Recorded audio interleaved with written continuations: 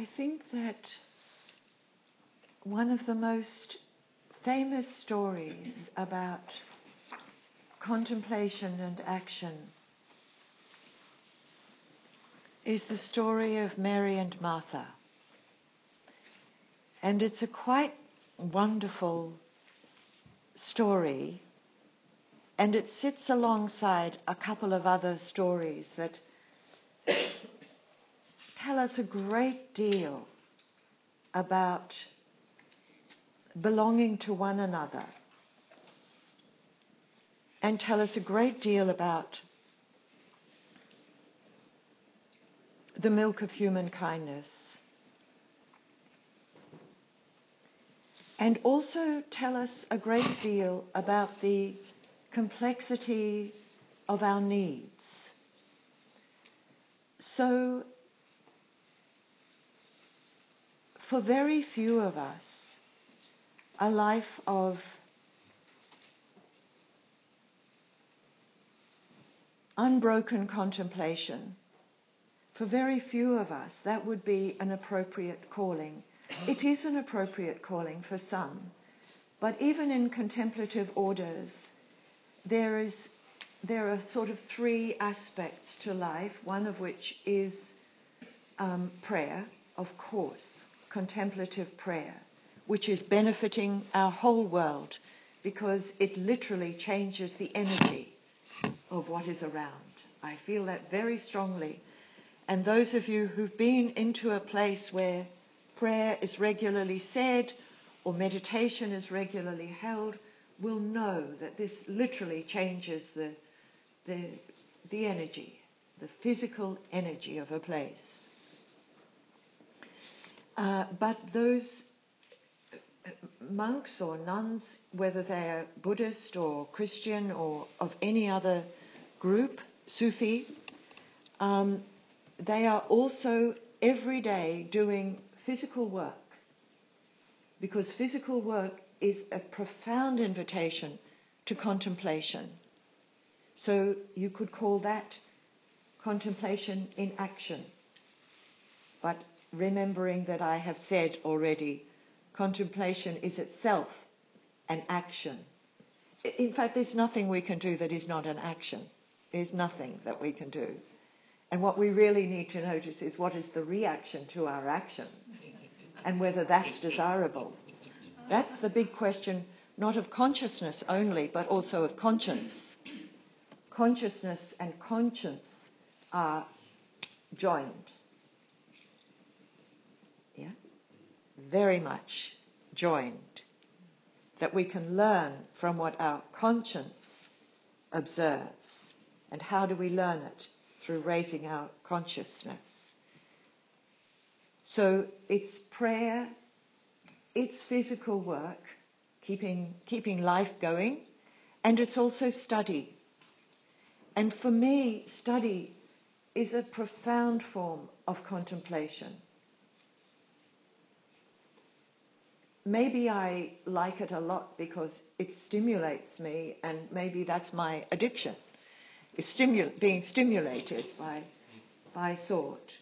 But it's also what inspires me. And what we draw from contemplation primarily is not just hope and not just connection, though hope and connection are powerful. But there's a trinity here. It's hope, connection, and inspiration. So when we contemplate a particular story to see that what we can learn from it, we are learning hope, and we are experiencing inspiration. How have other human beings lived? And particularly, how have human beings lived who I think we can fairly safely regard as having a depth of understanding of the human condition that is out of the ordinary? And what we learn from that, or what I feel particularly drawn to learning and to honouring and to thinking about, is less the kind of theological finer points, which are always, I suspect, arguable. Much more its conduct.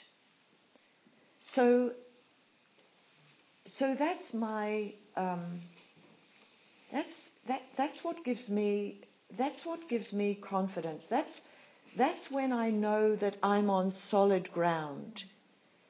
When it's feeding me with inspiration about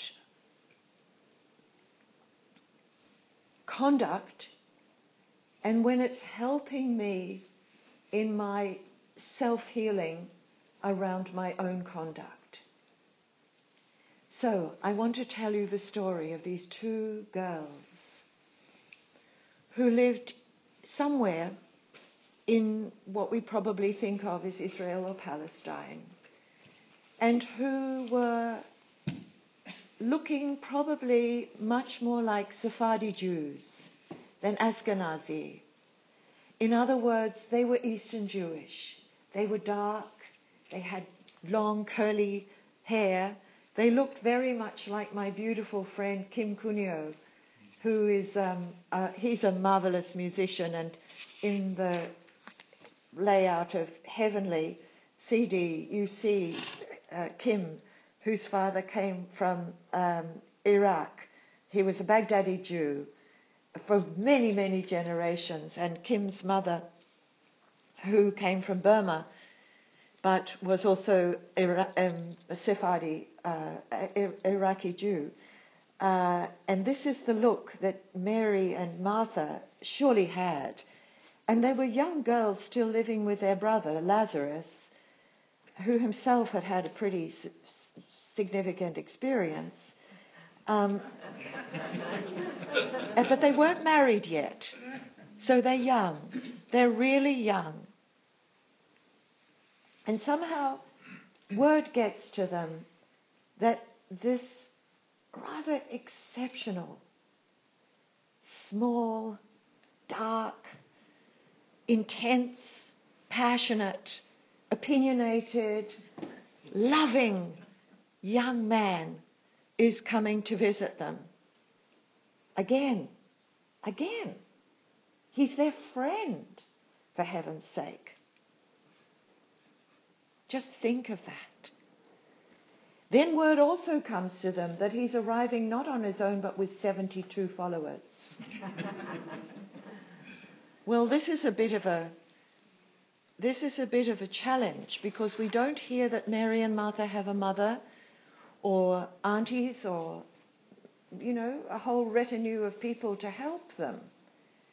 And I have to say that if somebody said, Thich Nhat Hanh's about to arrive and got 72 people with him, and, and I wasn't that experienced in the old loaves and fishes. So, this is a challenging moment for these very young women. Because where are they welcoming him? They're welcoming him into their homes, but even more, and this is where we sit alongside them, they're welcoming him into their hearts. And they want their hearts to be ready. Yeah. They want their young, inexperienced, beautiful, perfect, insecure hearts to be ready.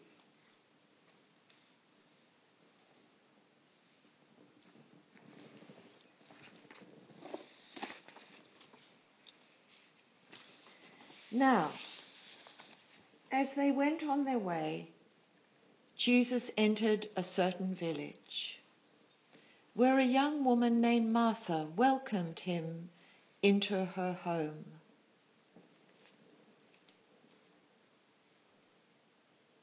Can you imagine that? She had a sister named Mary, who sat at the Lord's feet and listened to what he was saying. I wonder which of them was the older sister. I'm a younger sister, so I have a lot of sympathy with the younger sister.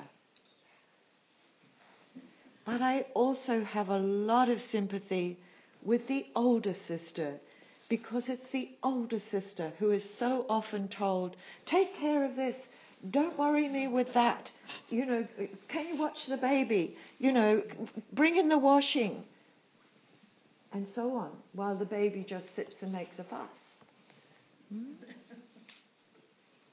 So we can have a lot of empathy, which is a profound human quality, with both of those girls. All right, here they are. So it's Mary, whose name was probably Miriam, sitting at the feet of this very special friend, listening to what he's saying. So do we imagine that he came in and sat and began to teach? Or do we imagine that he came in and sat and he was simply present? Either way, he was teaching. And she was sitting close to his feet. And he'd walked a long way, sitting close to his feet, soaking him in. But Martha, the older sister, was very aware that 72 people had walked a long way, dusty roads, probably no roadside cafes. And how was she to provide for them? She trusted Jesus enough, and she trusted herself enough to be able to say, don't you care, to Jesus, don't you care that my sister has left all these tasks to me? I think she was completely justified.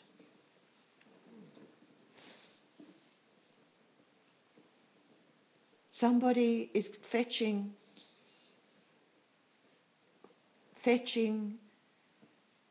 chopping, cooking, preparing, doing all those things for the meal that we will eat in a short time.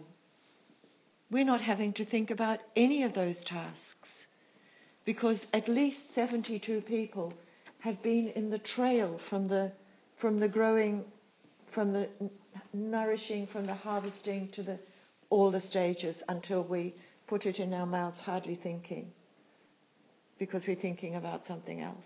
Yeah. So I have a lot of sympathy for Martha, and I also understand Mary, who knew that Jesus would be there for a few moments only, and then he would be gone, and would she ever see him again? And oh my, she needed this. So Martha is aware of what the physical needs are of those who are guests. And in Judaism, as in Islam, hospitality is one of the pillars. Hospitality is a pillar of spiritual practice. It's one of the reasons that it is so disgraceful that we in Australia, as a so-called, Christian-influenced country, offer no hospitality at all. Yeah. All right, so then Martha says to Jesus, do you not care that my sister has left me to do all the work by myself? Tell her then to help me. How interesting that is. Tell her to help me. We often pray like that, don't we? Well, I do. Don't know about you. But I often pray that a different kind of telling will enter the mind of someone that I'm thinking about, because my telling would be irrelevant. So sometimes we want Help.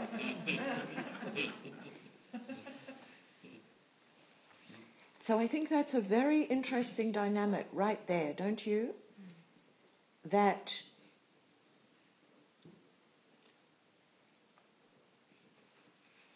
Martha is not asking Mary herself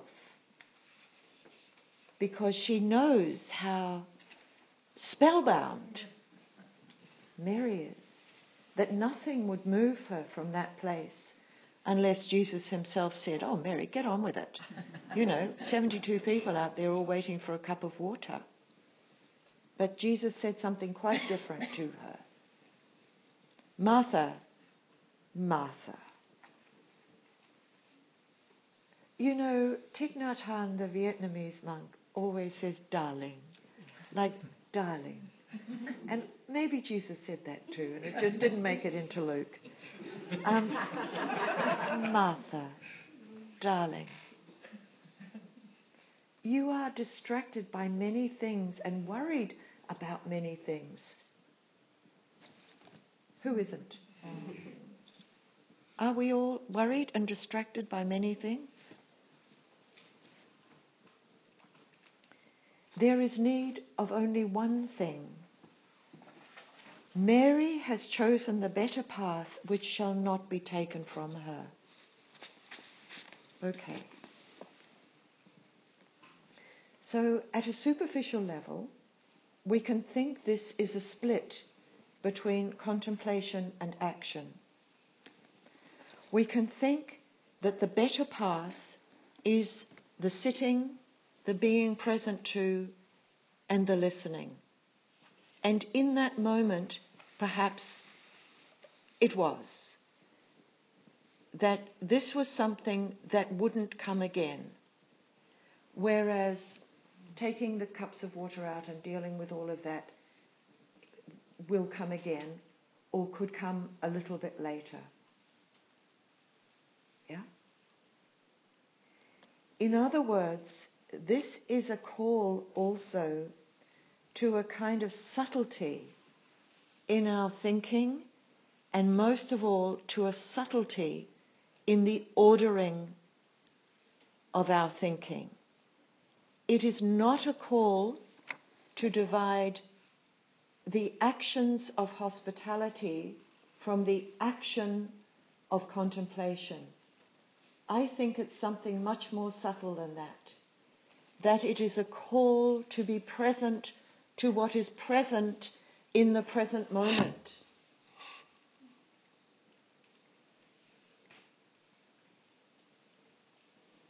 And then the moment will change and something else can be present. It is very easy for us. It is very easy for all of us. I'm absolutely in this too. To rush past the subtle. To rush past the apparently uneventful. To rush past the softening, the gentling, the absorbing, the receiving. Those are all actions, by the way. To absorb, to receive, to take in, to be nourished by.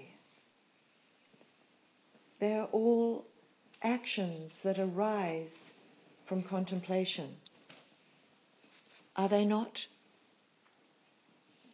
Can you feel them in your bodies?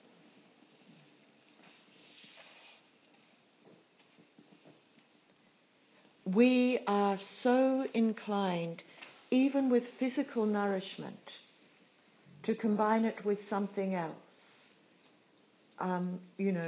Reading or watching the telly or talking, or even with physical nourishment.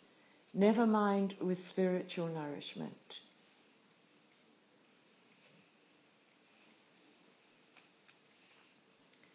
let's just take a moment to be nourished by the moment.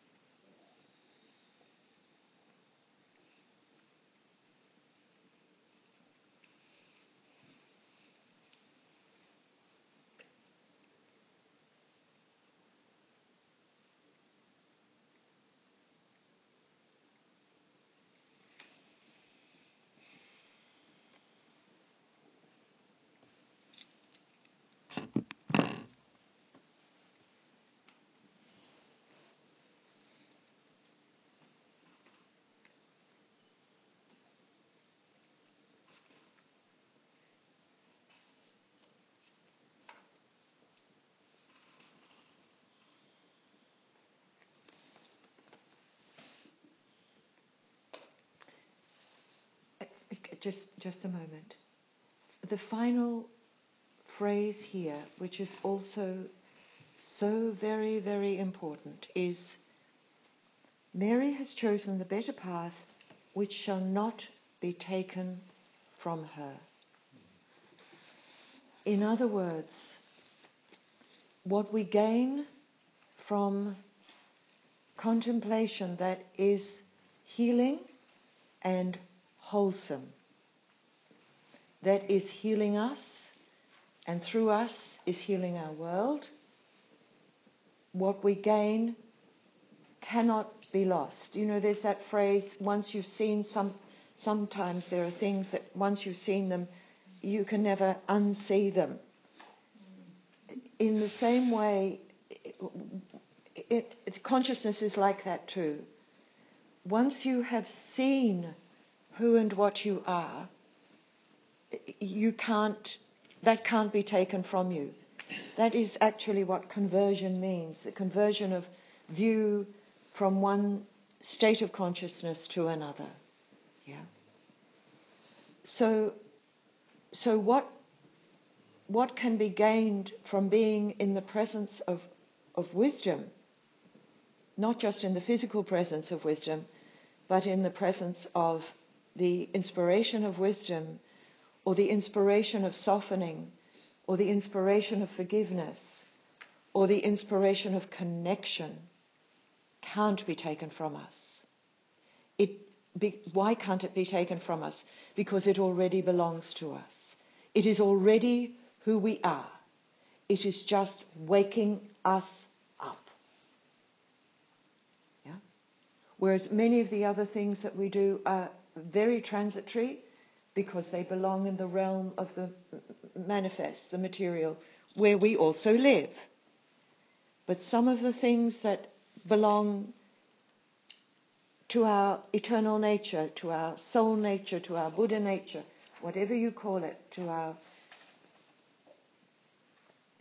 When we illumine that aspect of ourselves, it truly can never be taken from us.